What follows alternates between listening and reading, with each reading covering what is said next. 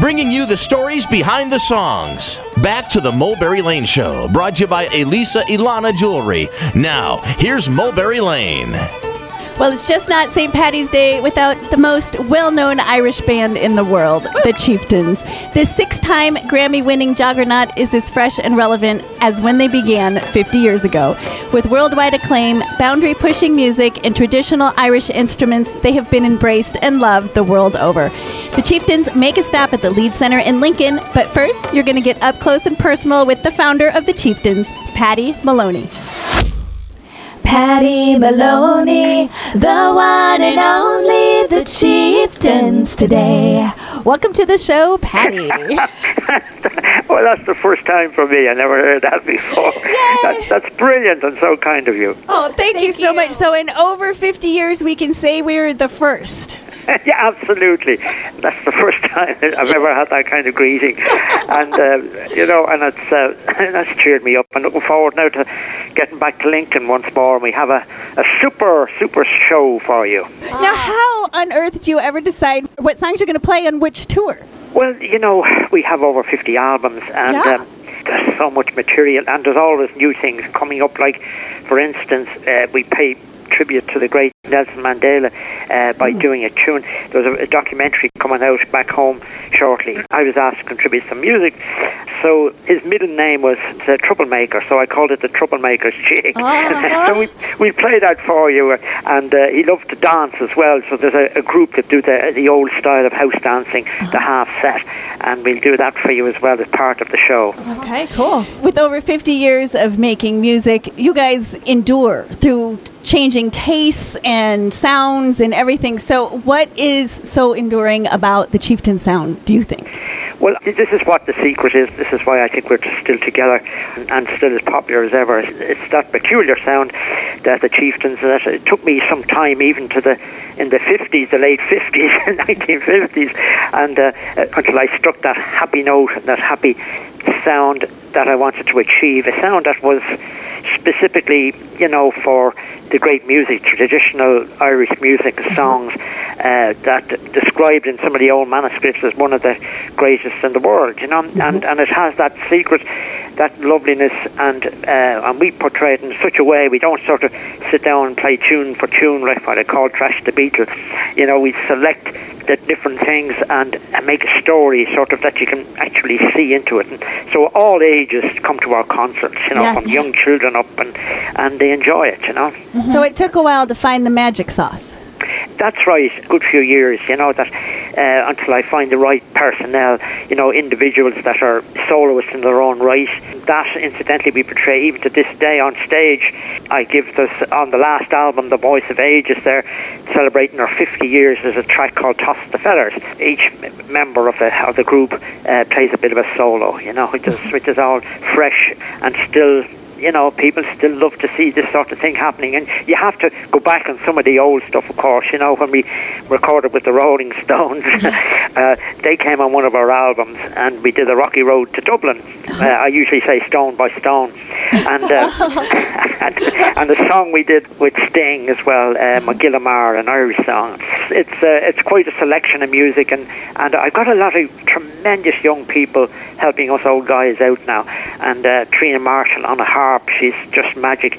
And the voice of Ailith McCormack, who comes from the island of Lewis, a Scots Gaelic-speaking community off the west coast of Scotland. But she sings in some of our ballads as well, and so there's a whole lot of that and dancing, and we're going to ask one of your choirs to come and perform some of the music from The Long Journey Home, particularly the song Shenandoah, which Van Morrison actually sang, but as I usually say, he couldn't come because of the snow.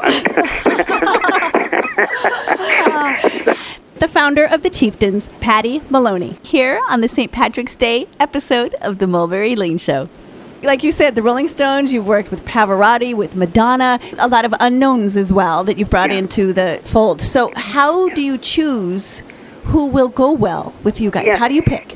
It's usually, well, a lot of times they have come to me, like my first recording was 1972 with, guess who, only Paul McCartney from the Beatles, and I did 2 tracks for him. And also in 1980, the day poor John Lennon was shot, I was in the studio with Paul doing B-side of Ebony and Ivory and the Stevie Wonder song.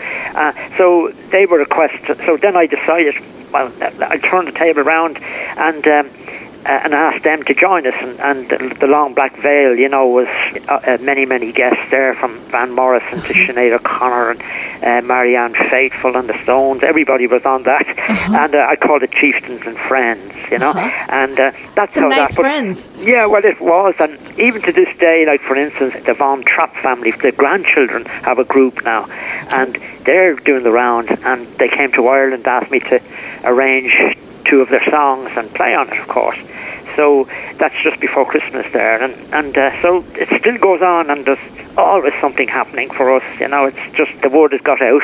Yes, so, absolutely. Yeah, and we have some of your local dancers and a pipe band as well from that locality to do the music from the San Patricio album. And I love how you incorporate the locals in your concert as well. I think it's very essential, and at the end we actually get the audience to do this kind of snake dance around the hall. It's a Breton tune called Andro. Our dancers go down and weave through the audience. How fun! Yeah, and some of them come every night. They come on stage too. So it's good fun. So did you say that you were with Paul McCartney when you heard about John Lennon? That's right. It was the morning of. I was due to leave at 7:30 in the morning to do the recording, and rang up, and George Martin, who is their producer, of course, said, "No, well, Paul will be here." He just got out of the house because it had happened the night before for him. Like it'd be 5 o'clock or midnight, and but he did come in with Linda, and it was very sad, but he was happy that I did, you know what I mean, and he respected the fact that I came to London to do it. But it was a shocking, terrible thing. He was very put out. I'm sure. So when you have collaborated with the rock stars, like Sting, Rolling Stones, what was it like in the studio? Would you say kind of a mutual admiration for what each other does? Oh, yes, indeed. And a lot of that is, even the last album now, I came forward a generation. I didn't go back to the old guys. I came up with Bon Iver and the Decemberists and quite a few, all the younger people. And that was, look, Adele was trying to do it, but she had her voice was gone at the time. And T-Bone Burnett did a couple of tracks for me as well, Yes. The great producer. So we have that sort of great respect amongst all musicians, that they respect the fact that we're 53 years now on the go, and the music it's the roots music, and this is where it all started from. Who would ever believe, for instance, that Roger Daltrey from The Who would be doing a couple of tracks and a few concerts with us, and singing Irish ballads, and he said, "This is great because now I can use my voice the way I want to," and he hadn't got to belt it out, Now, throughout the years, have you ever gotten to a place where you've thought, well, there's nowhere else to go, or were ideas always coming to you? Ideas are always popping, and like the last album was that, the new generation kind of thing, right, for us. And, the record company, I'm knocking on the door, like there's 2 projects that they're after, and there's one I've been thinking about for a long time, and it might take me all over the world, because the world has become a small place now. Yes. You can reach out and go there and play, and like going to Mexico, for instance, to do the San Patricio album.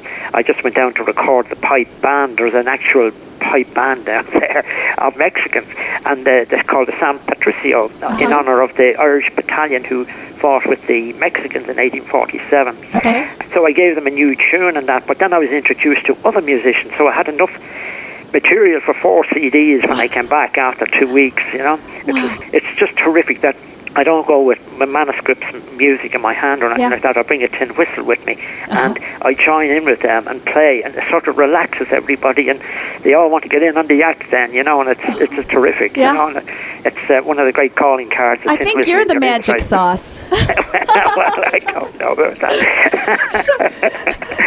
But it's working, and we do symphony concerts as well. We've done Atlanta now 2 weeks ago, 3 nights with them, and we finished with the Coast of Mesa Symphony Orchestra at the end of the tour for 3 nights as well. And Roy Cooder is going to come as a special guest as well. So every now and again we have a special guest popping up here and there, you know. Now, what do you feel has been the strangest collaboration you've ever done? Well, God, it's been funny ones, all right. I mean, playing with the Chinese in 1983, we were the first band to play in the Great Wall of China. Wow. There was a huge orchestra. I mean, there's millions of them there.